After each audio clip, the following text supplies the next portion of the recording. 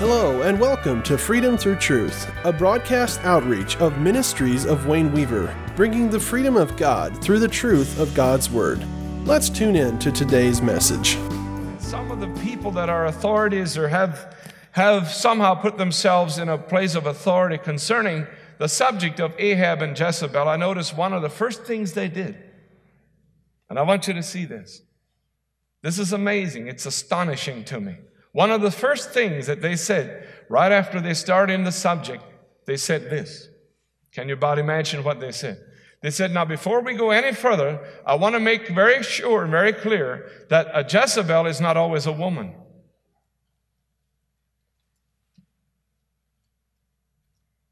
I will tell you this. God has tested my life and my leadership with Jezebels. And it almost brought death to me.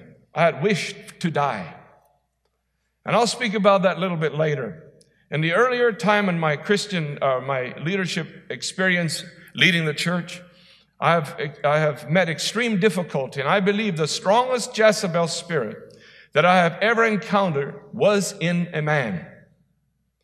But one of the things I noticed that when they speak about Jezebel, and I just want you to hear this, all at once it'll make more sense to you, that the Jezebel spirit is a spirit that is most often in a woman. It is most often in a woman. Why? Because she is the weaker vessel. So that spirit will be inclined to go after the woman, to latch itself on that woman. Now, what I notice unique about these people that had so much authority on the ideas or on the biblical terminology of Jezebel versus Ahab never apologized and said that Ahab sometimes can be women. But one of the first things they said, now just so for your women to be comfortable here, not all women, it's not always you women that have Jezebels, it's also you men. And that was exactly what happened in the Garden of Eden. The apologetics. Because we're living in a day where it is very easy to be branded a male chauvinist. A domineering man that pushes the woman down and keeps her under the carpet and walks over her and everything, like the Muslims do. And yet so widely accepted and being invited into the States. I found it interesting.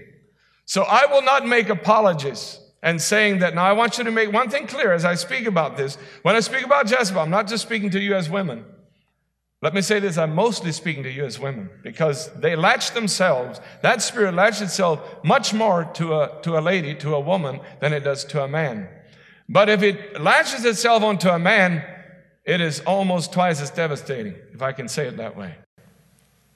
In my experience, and when I speak today, I am speaking about experience.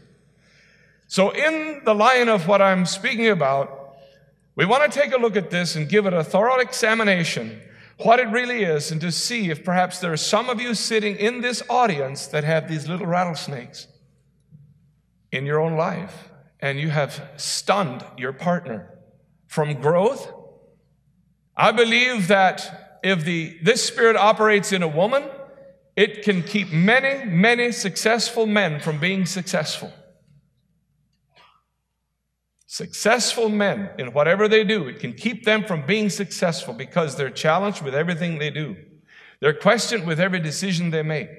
That's the spirit that does that.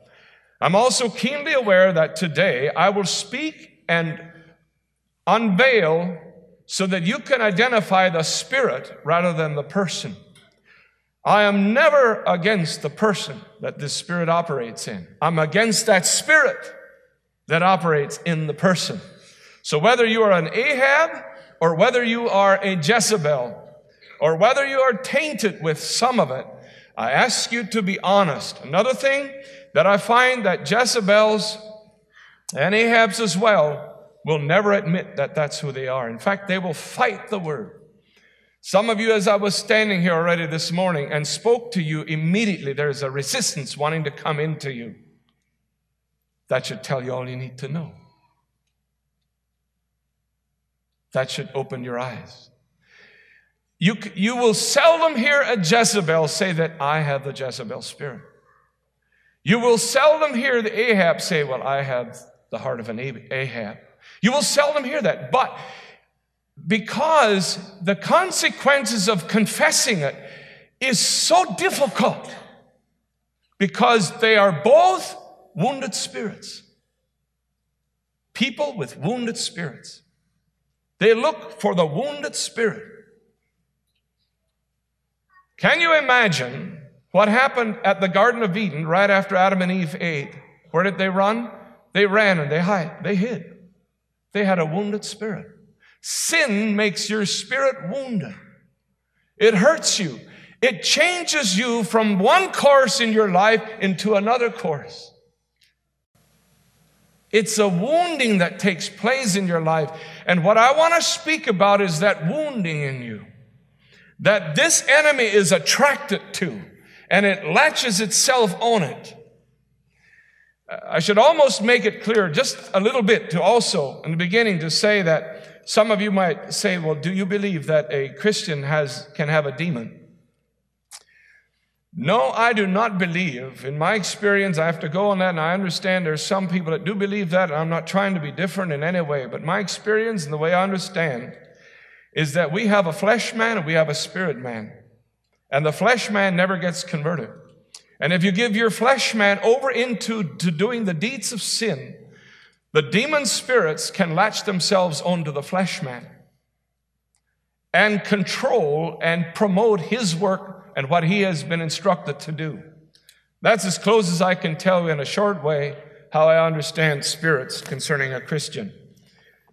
So let's look at this.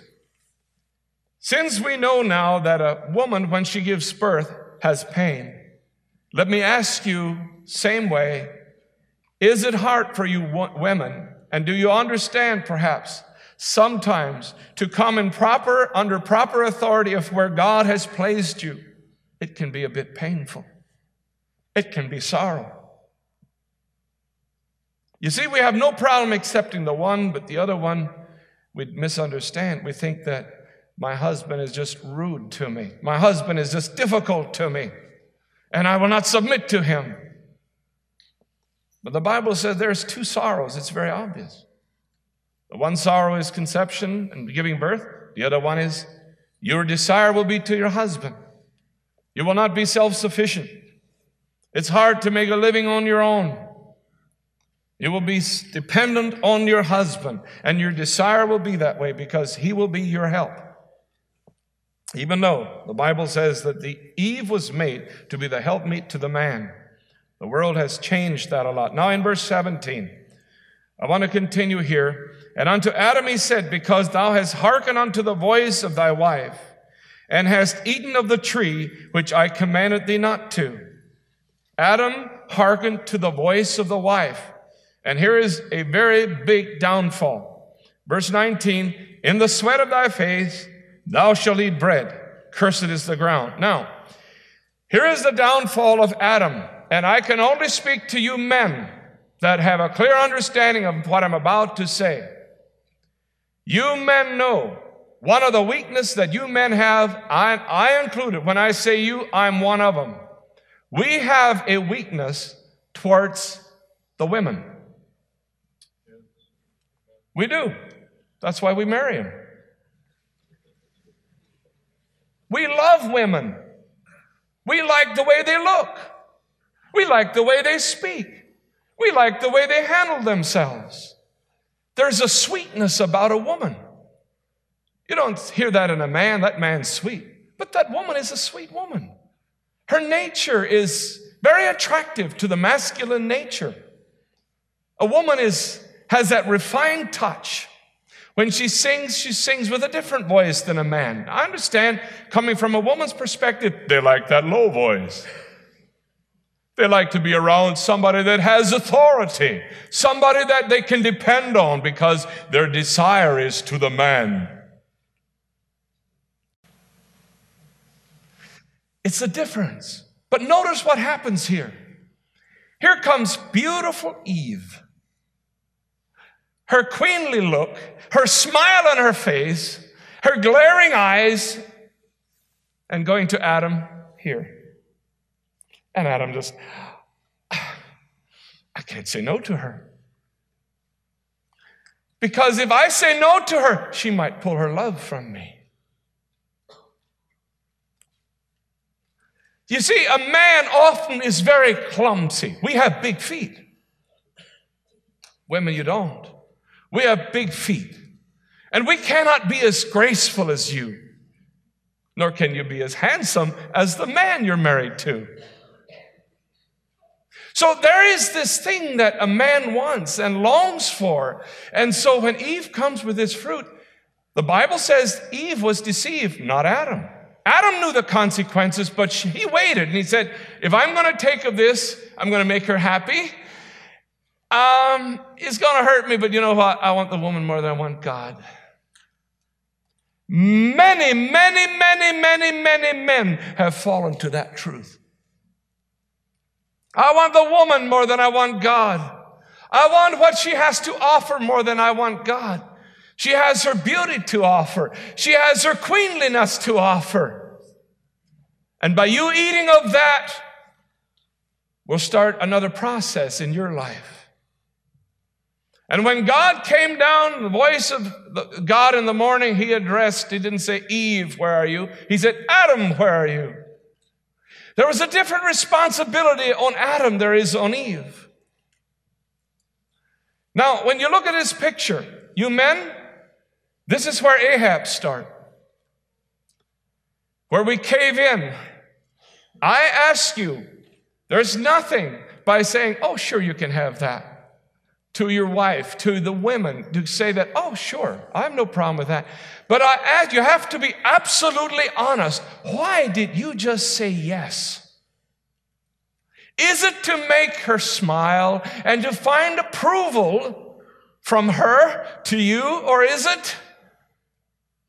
No, it's the way it is. It's right. I'll gladly do this for you. It's not based on the beauty of who she is. If three women come to you and ask you a question, which happens here, they come to me and you ask for a question, have a question, perhaps on a certain thing.